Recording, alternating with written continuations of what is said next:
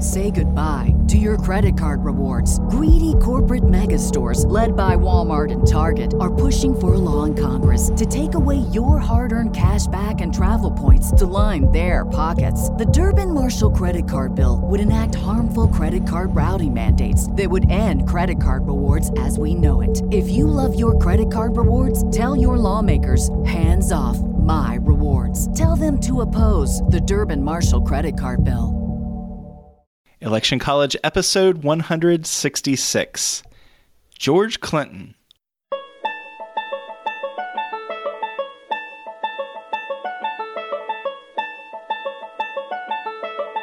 Let's throw a political party.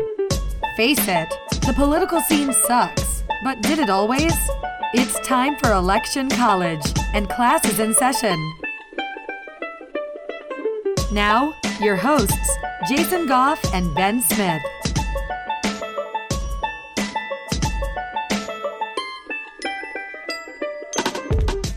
Hey, Ben, we always love going back and talking about the Founding Fathers, and it has been a long time since we've even mentioned George Clinton.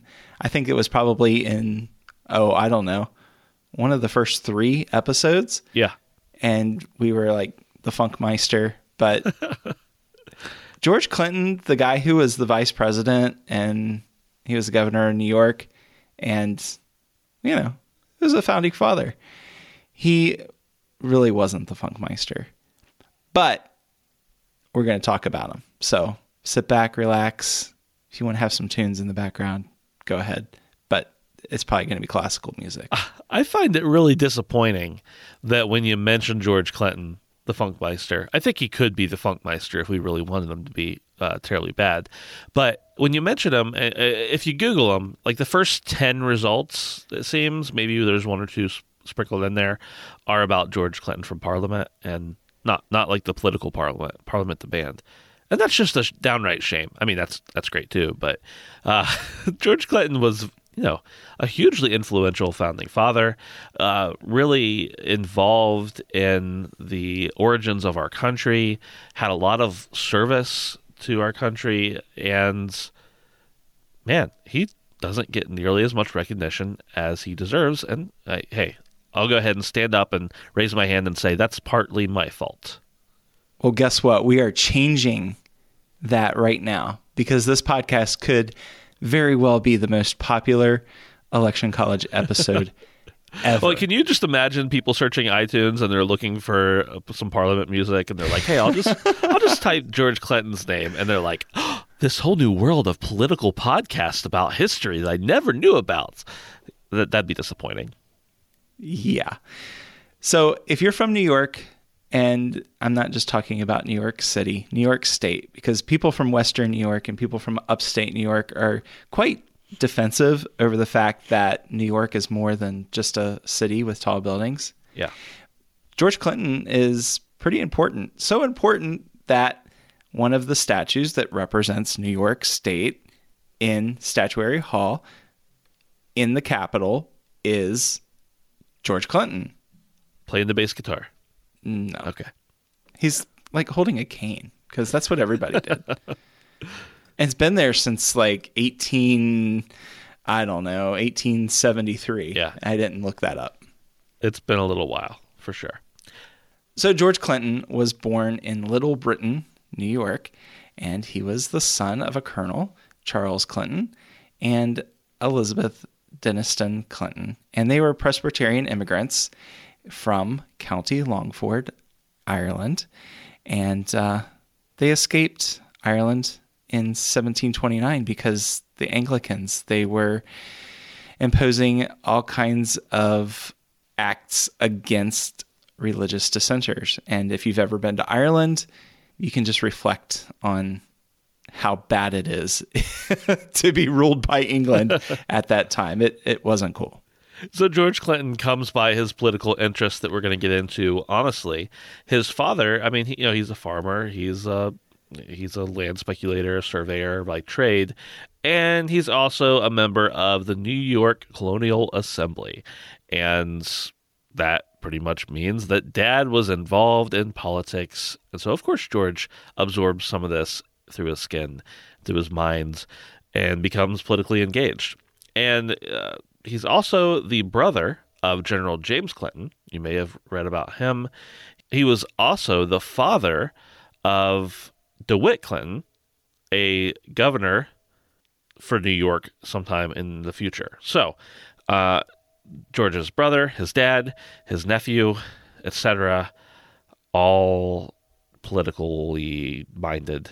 And so, of course, George is going to fall right into that category. Yeah. So during the French and Indian War, George Clinton served on the privateer Defiance, and that was operating in the Caribbean, or Caribbean, whichever you prefer. Is it pirates or is it not? I don't know. I never know. Yeah, maybe pirates. Ever since the whole credit mobilier thing last week, I can't pronounce anything. Don't even anymore. bother. Yeah, just don't even bother. And then being a parent of a 3-year-old who likes to switch out vowel sounds, and being from Kentucky, it's just difficult. You got a lot of Vowels things are working difficult. against you for sure. I do. Yeah. So bear with me. So he enlisted in the provincial militia, and as we mentioned before, his father held a high rank in that very militia. So in 1758, during the French and Indian War, George rises to the rank of lieutenant, and he and his brother were instrumental in capturing a French vessel up in Canada. Yeah, and so crazy enough, he's also, during that war, serving on his father's, with his father's unit in the war. And, they're going on and seizing some forts and all that kind of stuff. They work with Bradstreet and disrupt some major communication and supply lines. And, yeah, they're just, the family is just tearing stuff up. And so I mentioned his father was a surveyor. And so his father actually surveyed the New York frontier, which it's hard to believe now that New York has a frontier, but I've driven all across northern New York, and there's so much empty space. There's probably stuff that still hasn't even been walked on in 100 years. But anyway, all that to say... It's crazy. It's crazy, Ben, because growing up, get this. Okay, so I had never been to any of the 13 original states, right? Yeah. Because I'm out here in the Midwest. I honestly thought that the reason this just blows my credibility out the water. Nobody's going to trust anything that I say anymore. I thought the reason people lived out here in the Midwest was because the whole entire East Coast was paved over. Oh yeah, I thought everybody knows that. I thought that there was, no trees or forests or anything like that. So I was pretty surprised when, as a middle schooler, I headed out east and found that there were forests and people weren't living on top of each other. Yeah, that'd be a rude awakening, I think. You had a tough childhood, Jason. That's the thing. The only place we'd ever go was our aunt's house in Oklahoma, right? And that was even more barren there. So it was because Dust Bowl had just happened. Yeah. I'm that old. So, as I mentioned, George's father is a surveyor, and he surveys the New York frontier, which, of course, Jason has so aptly pointed out to us, is completely paved over with pavement and blacktop. I know that now. Yeah. And I think his father gets offered a position to be the sheriff of New York City, which is an up-and-coming city, of course, at the time, and, the whole county around it. And his dad's like, you know what? No, I don't want to do that. I got other stuff to do. And the governor's like, well, okay, so maybe in a few years I will make your son the clerk of the Ulster County Court of Common Pleas. And George is like, all right, I guess I'll do that since I don't really have a choice since you appointed me. And he holds that position from 1759 till, for about 52 years. So oh my goodness, that's a long time to hold a position, but he did it. He held it down, man. So after the war, George, he's like, hey, I'm going to read and study law. And he does so. And he goes back home and begins a legal practice in 1764. He becomes the DA the following year in Ulster County, and he was a member of the Provincial Assembly for Ulster County from 1768 to 1776, and he aligned himself with the anti-British Livingston faction, and his brother James was also a member of the Provincial Convention that assembled in New York City in April of 1775. So a month after the first open armed conflict in Lexington, the Continental Congress, they get together and they're like, we need to fortify the Hudson Highlands we need to make sure that we maintain and control the Hudson River. And so James and Christopher Tappan, they were lifetime residents of the area. They went out and scouted the area. So the next year, or actually later that year, the New York Provincial Congress says, hey, George, you're going to be the brigadier general in the militia here. And those highlands that they scouted out just recently, we're going to need you to make sure they are defended. Thanks. We appreciate that. So he builds 2 forts and actually stretches a large, giant chain across the river. And he's like, hey, British people, you can't get across because I made a chain and some forts in your way. And so he ends up being commissioned to be the Brigadier General of the Continental Army, which is indeed a large honor. So he gets... Yeah, if you want to be a Brigadier General, just have a chain go across the river. Yeah, I mean, just across the Hudson River, no big deal. Yeah. Miracle on the Hudson or something like that. So he gets... That's what that came from. Yeah. He also gets elected that same year, only a couple months after the whole chain across the river thing. He gets elected to be the governor, which is, the governor of New York. That's a pretty high honor. Mm-hmm. And just in case he didn't have enough to do, the lieutenant governor of New York, which I'm not even sure how you are both the governor and lieutenant governor, therefore answering to yourself. But hey, why not? Just let's go ahead and make the Funk Master himself that position.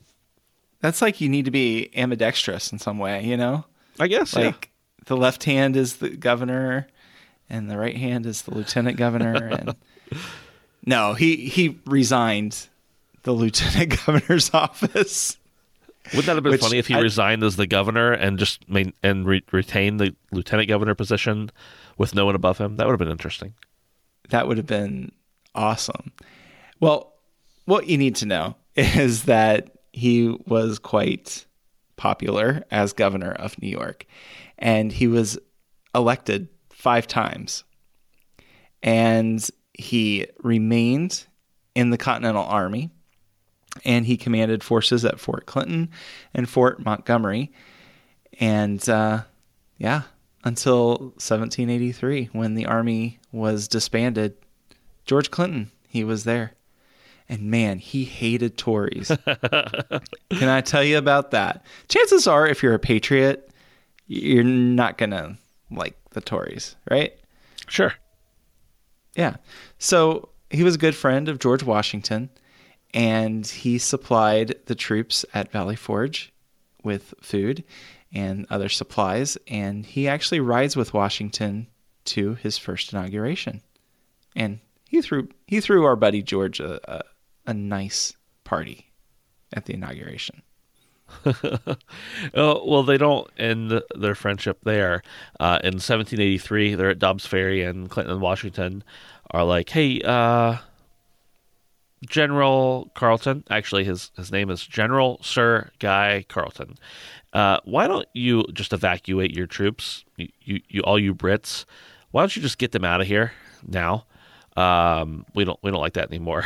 And so they of course, got some things in return, but they get their butts out of there. And then in 1787 and 88, George Clinton's like, you know what? The U.S. Constitution, I'm not a fan.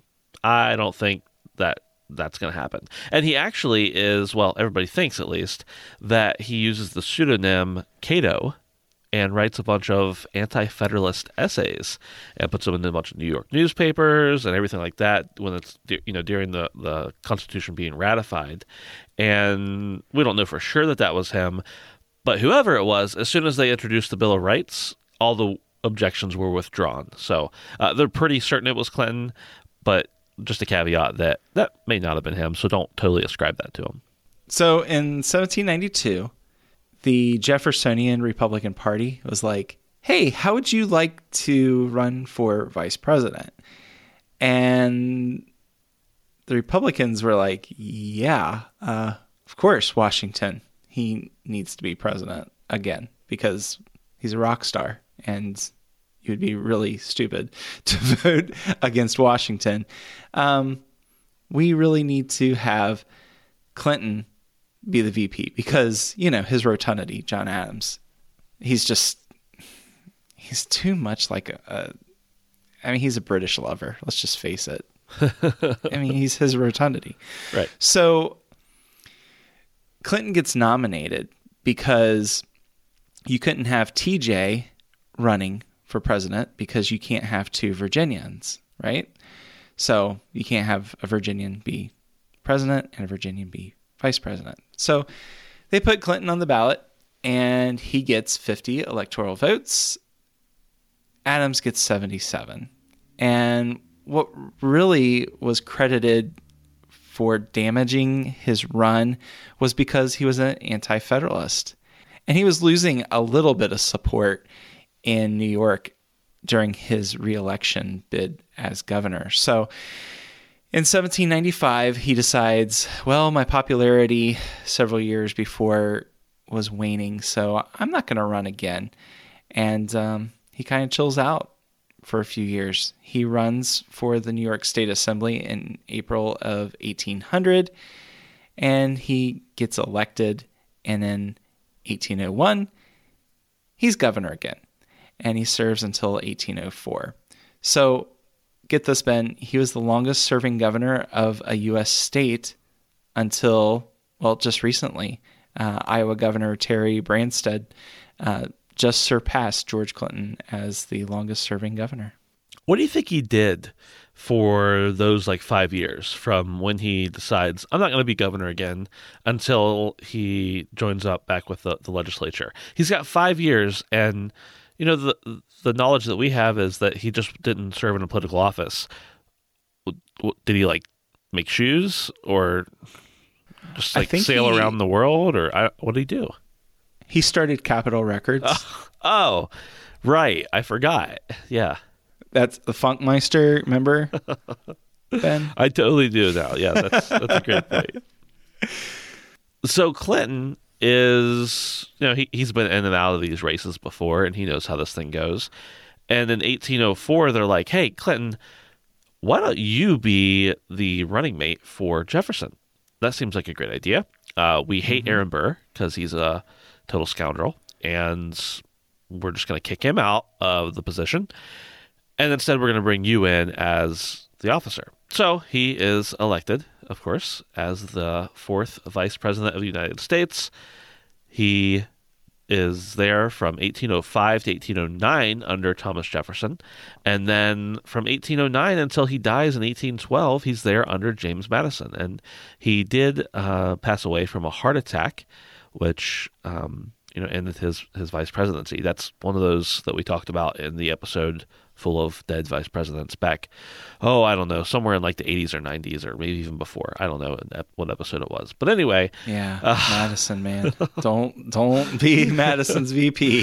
That's all you need to know. I think Madison, now I don't want to get off on the wrong track here, but Madison might have had something to do with it because Clinton's like, hey, Madison, I know I'm probably going to be your vice president, but how about instead I'm the president and you're nothing?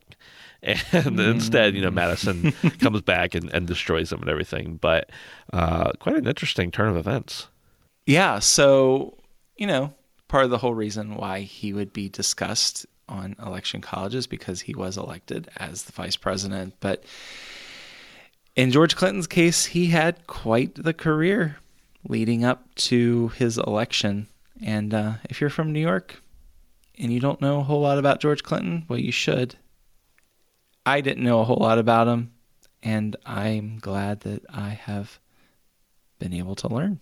If George Clinton was around right now, he'd tell you to get the heck over to Patreon and support these guys that are talking about me for whatever reason they might be talking about me.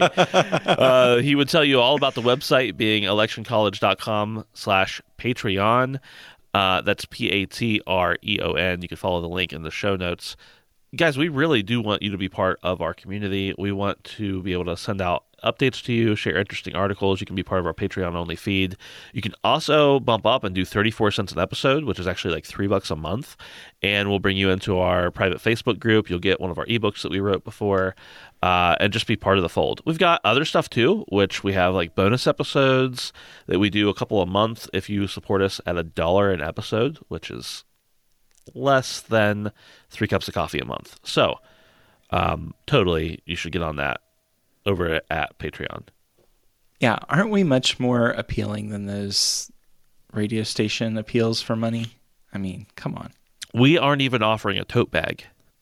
Oh, there's no tote There's bag? no tote bag. But like, who wants a tote bag? How many tote bags can you use? Like, Aldi has them for $1, I think. So they can't be that much. Right. So for less than the price of a plastic tote bag, or one of those that will melt if you put something that's too hot in it, you can support the podcast and get more quality content from a couple of cousins who enjoy talking to one another. Hey, Jason, and to you. There was somebody that a friend of ours follows very, very closely. They're a podcast, and I'm not going to mention who they are because that's just not cool. But they were doing a few episodes a week, and after they launched their fundraising campaign, I don't think it was a Patreon, but it was something similar. They scaled back and said, we're no longer doing 2 episodes a week. We're doing 1 episode a week. And in order to get the second episode, you have to support us. Well, guess what, everybody? We're not doing that. You're still going to get your 2 episodes from us a week. And if you want a third every other week, then go ahead and go over to Patreon and hit us up. We promise not to do that to you. Yeah, we won't do that to you. We enjoy talking to each other on an ongoing basis too much. We want more, so we want to give you more. So that's what we're looking to do with this. So as always, we are on social media as well, and we love to interact with you there. We are on Facebook, Twitter, and Instagram at Election College. And if you want to do something for free that would really help us out a lot, go over to iTunes and leave us a rating and review. It helps us get the podcast in front of more awesome people just like you. Head over to electioncollege.com/review. And how long is it going to take, Ben, this week? 47.89 seconds per star. Aren't you the hundreds now? Okay. Yeah. It won't take you very long. I promise it won't take you very long. Just go over and leave us a star rating and a review. We do appreciate that. It's pretty great. I mean, I think people think we're kidding sometimes, Jason, when we say we do a happy dance. If I get an email that alerts me that we have a new review, which we do get, by the way, I'm like so excited to check that email immediately, and then I just love seeing how those go. So yeah, do that. We really appreciate each and every one of you, and we will see you next time. Thanks, everybody.